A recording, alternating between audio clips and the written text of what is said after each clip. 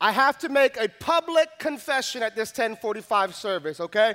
My wife and I, Hannah, have been married for 3 years, and I have to admit that for the last 3 years, I've always picked where we went on date nights. I mean, I'm talking about when we go to the movies, I always made sure we saw something with fighting and explosions, right? No chick flicks. Like every date night, or we would go somewhere where, I mean, I could just like be a man and watch hockey or football or basketball.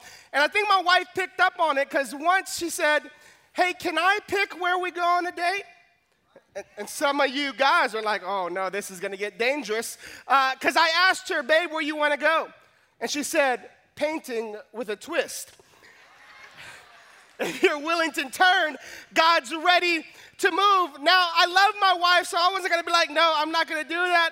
So we're like, okay, I'll decide to go. Now, if you don't know what painting with a twist is, it's where you learn how to paint, and they make you think that you're really good. You're not. They teach you how to paint, and then you can bring your food and drinks. The twist for me was painting, so we didn't bring anything. I just didn't even want to be there. And so we get there, or no, Hannah goes, hey, which session do you want to go to? You want to go to the earlier session or the later? And I said, of course I want to go to the later, because I don't want to risk anyone seeing me go into this store. And so we get there, and we're greeted by like this really over-the-top, friendly, bubbly employee. She's like, oh my gosh, you're gonna have such a great time. And I was like, I hate you, okay, and she said, sir, put on this apron. And so I put on the apron and at the same time just reach in my back pocket and give her my man card. Like it was just bad. And she takes us to our class, and the instructor says, hey, before we start, if you go on Facebook, tag us, you can win a prize. I said, no, ma'am. I don't want anybody knowing that I'm here. Like it was that bad. If you're willing to turn, God's ready to move. We start painting. I'm painting, and I'm trying to have a good time. And the instructor says, hey, you're doing a really good job. And I said, yeah, that's what men do, right? I had to try to redeem that moment. And she keeps going. I'm painting some more. And she comes by again. Hey, you're doing really good. You know what I heard in that moment? You're like the next Picasso. And so, like, I was like, really? I'm that good? And so I start painting it up, and the competitiveness of me starts coming out. Like, I don't know why, like us as men, I just felt like I need to win at painting. I don't know if that's a thing, but I was like, I need to win at painting. It got so bad. Me and my wife, we did a couples painting that she did half, I did the other half. When you put it together, it's going to look so cute and cuddly. It got so bad that I started critiquing her painting. I was like, babe, you see what I'm working with? You're not up to par. Like I just started doing that. It was really bad to the point where I got her canvas, put it on mine, and I started to fix the things that she did wrong. Some of you women are like, that's my husband every day, right? I started to fix, I just had the audacity to do that. I'm sorry to admit this, but I had the audacity to tell the instructor, hey, if you want me to leave my painting behind so you guys can sell it for a profit, I'll do that. Like I thought I was going pro in painting. And so here's my confession. I loved it. I love painting with a twist. I don't care who knows. Look at this. That is good. Sign me up. Like, I was pretty good. I don't care. Take my man card. I don't care. It was so awesome. It was a date that I'm still like, babe, let's go back to painting with a twist. And she's like, what is wrong with you, right? All the guys are hating me right now. They're like, oh, I know what I'm doing this week. And I loved it. And I realized when I was able to change my perspective, I was able to encounter something really awesome, a really great experience. And that's very similar to our relationship with God. That if we would learn how to change our perspective, that there are things that God wants us to encounter that are so great and beyond what we think is so awesome. That if we would change our perspective. See, there's joy unspeakable that God wants you to have. There's this joy forevermore that God wants you to have if you would first change your perspective and understand that it's not about us, it's about God, it's about other people. And if we would learn how to serve and sacrifice for others and for God, then maybe we can have this joy unspeakable.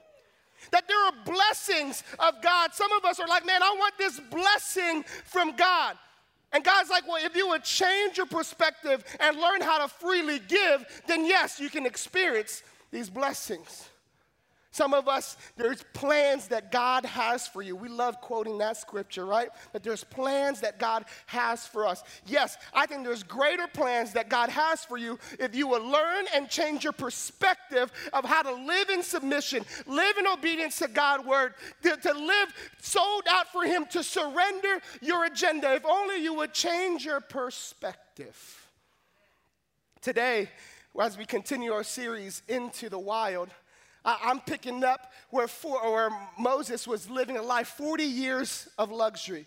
So if you have your Bibles, turn with me to Exodus chapter 3. Exodus chapter 3. Exodus is the beginning of the Bible. You got Genesis, then Exodus. And up to this point, Moses has lived this life of luxury. He's had it all. He's living the good life. Matter of fact, he's at the point where he's pretty much adopted into this Egyptian palace. And he's trained, and he's equipped, and he's possibly next in line to take the throne. But then Moses betrays the Egyptians, and Pharaoh finds out. And he's like, you know what? Moses betrayed us. I'm going to go kill him. Moses, scared, doesn't know what to do. He flees to the desert. We pick up in Exodus 3, verse 1. It says, now Moses was tending the flock of Jethro, his father-in-law. So yeah, he got married, had 2 kids, and he has his father-in-law, the priest of Midian. And he led the flock to the back of the desert and came to Horeb, the mountain of God.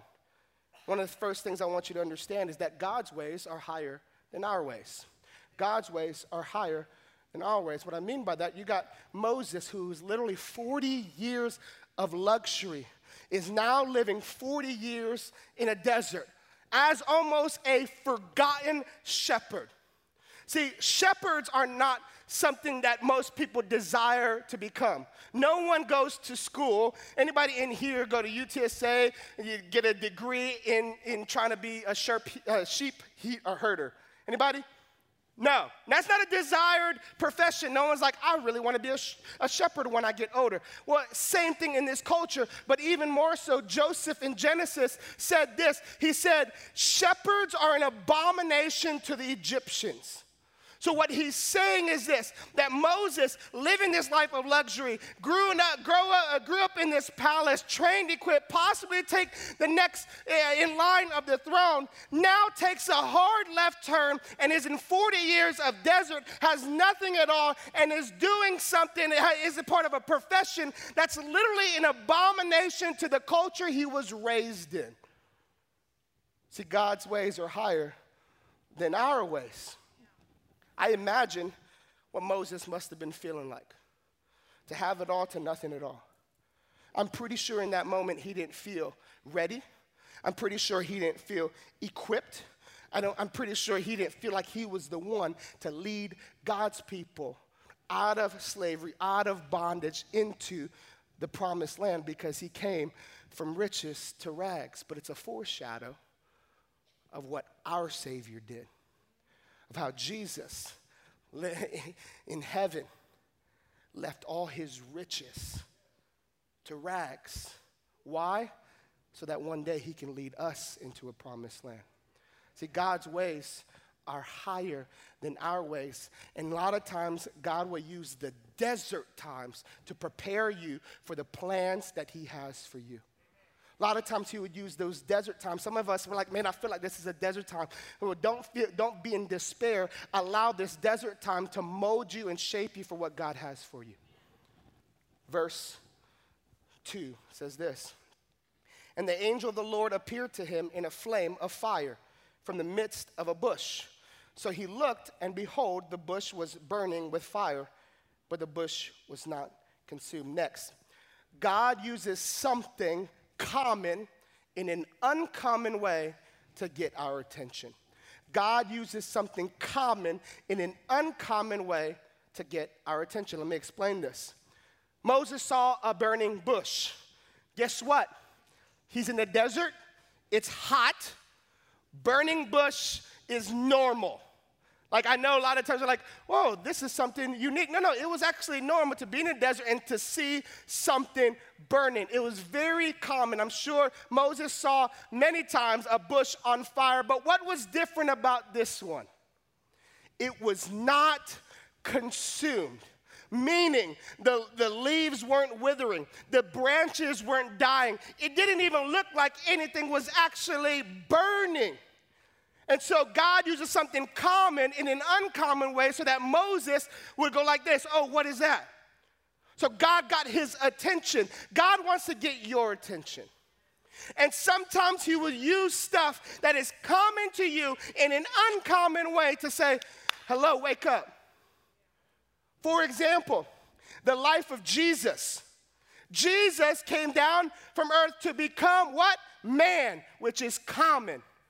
But he lived a holy and righteous and godly life, which is uncommon. See, Jesus was fully man, but also fully God.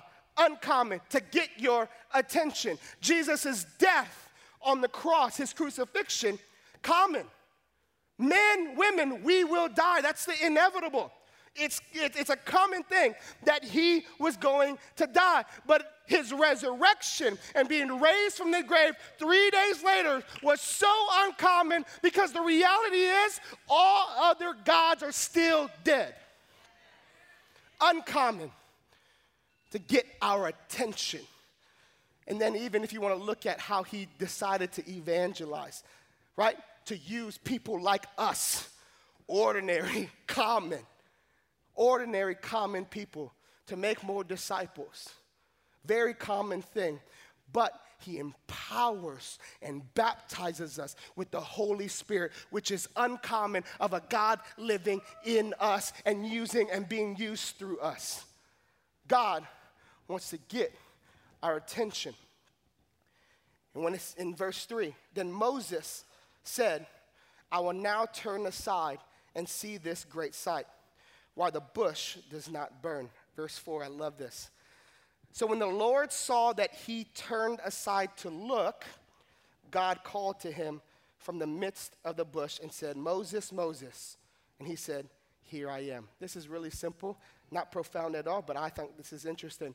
When Moses turned, God spoke. When Moses turned, God spoke.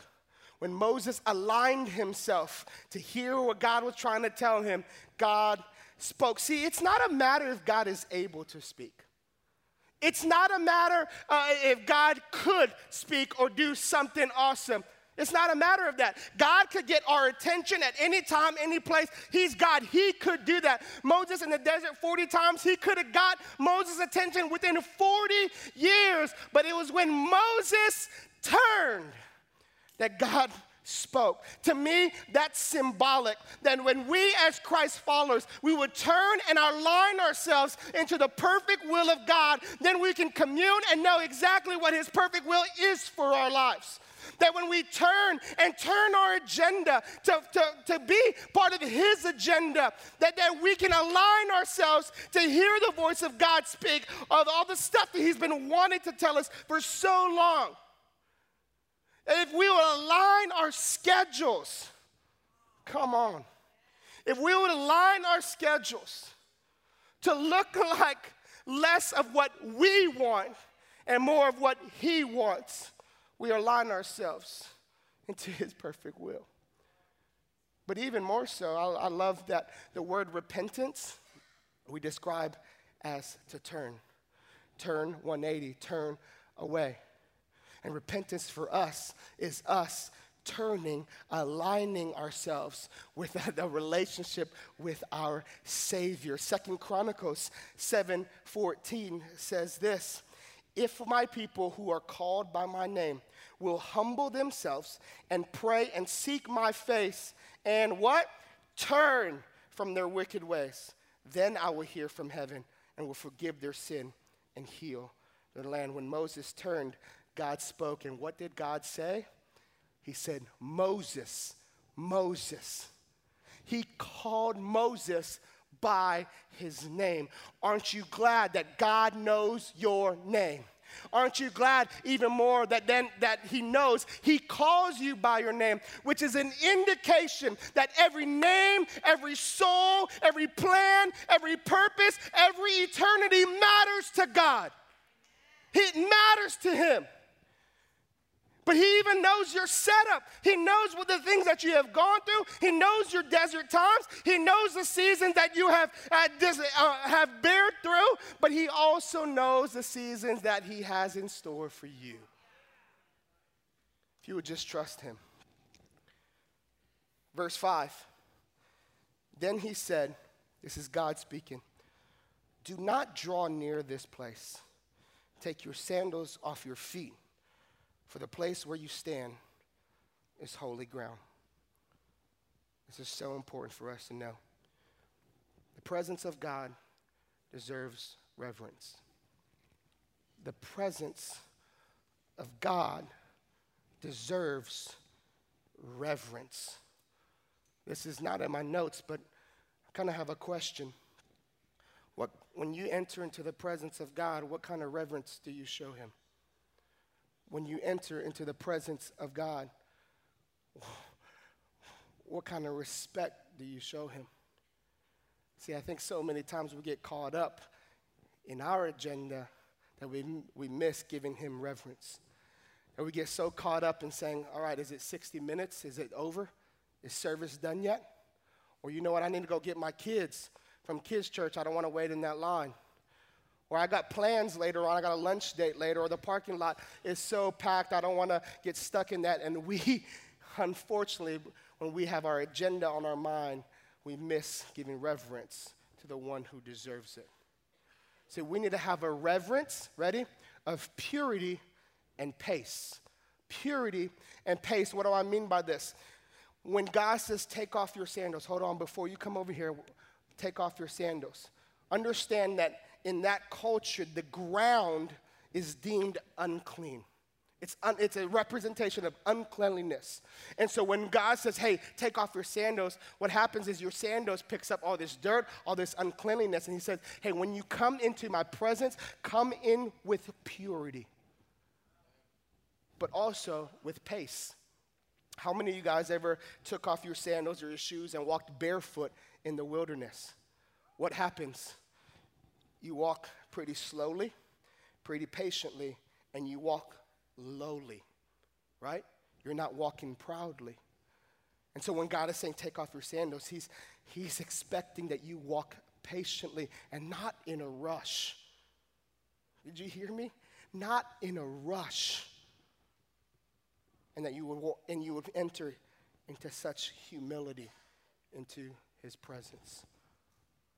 Verse 6, moreover, God said, I am the God of your father, the God of Abraham, the God of Isaac, and the God of Jacob. And Moses hid his face, for he was afraid to look upon God. He had this reverence. He had this fear of God. You want to know something interesting?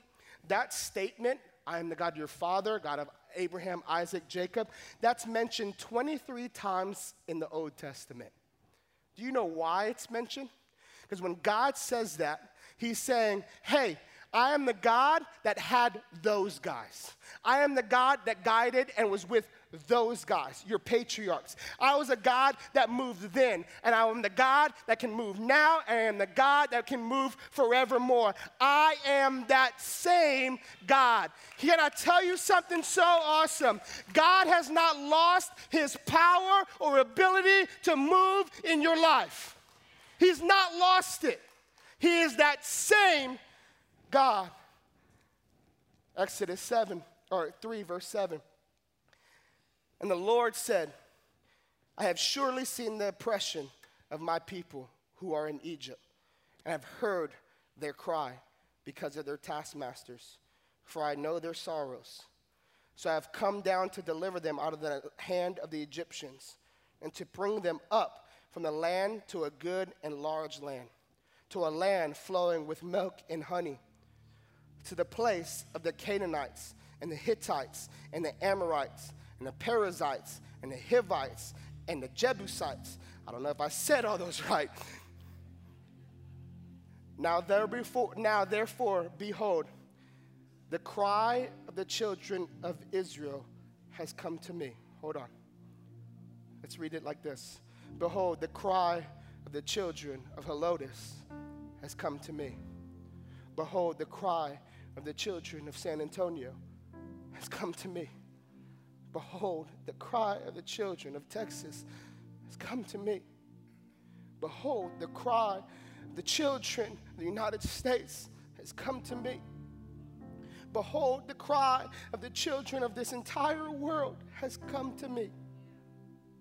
And I've also seen the oppression with which the Egyptians oppressed them. Come now, therefore, and I will send you to Pharaoh, that you may bring my people, the children of Israel, out of Egypt. If you're willing to turn, God's ready to move. I love this. God didn't give Moses a new plan. God didn't say, you know what? For 40 years, I set you up, and then you went to 40 years of desert. Let me give you something new. No. God reminded him of the plan that he always had for his life. God reminded him, like, hey, I know you've gone through the desert, but I still have that same plan for you. I still have that same plan for you. And Moses, hearing that, God got his attention. Why? So that ultimately that plan will be fulfilled and that God will be glorified. That God will be glorified. See, but I get it though. I get it that some of us are like, no, I have too much. I don't feel like I'm adequate enough. I have these insecurities. Chocolate Bear, you said enter into with purity, but I don't feel like I'm pure. And I know we have these insecurities. Guess what? Moses did too. Even after God said, hey, I'm going to send you, Moses still said, well, God, who should I say send me? Basically, he's saying, God, even after talking with the holiest of all, even that, he said, God, on whose authority? And guess what God says in verse 14? He says to Moses, I am who I am. It's a reminder from God to take the focus off of yourself, to take the focus off your inadequacies and your insecurities and your fears and put it on the character and nature of God. That he is who he is. See, your inadequacy cannot hinder the performance of God. Your insecurity cannot stop his will. When you're saying, hey, God, I can't do it because of my finances, he's saying, I am who I am. When you're insecure and saying, no, I don't have this, I don't feel like I'm worthy enough to fulfill your plan, he's saying, I am who I am. When you're saying, oh man, I have all these health issues, or I have these problems at work, or all these stuff, he's saying, I am who I am. If you would depend and trust on God. Depend and trust in God. Because you know who the I am is? It's Jesus. In John 8, Jesus says this. Before Abraham was, I am. Jesus gave an indication of his divinity with God. See, when you're in the minority and you feel like all odds are stacked against you, what you really need to understand is this, that when God is on your side, you're in the majority. No matter who's against you, when God is on your side, you're in the majority. Romans 8:31 says, if God is for us, who can be against us? Your past does not hinder God's performance. Your past does not handicap what he can do. If you would just depend and trust and lean on the great I am.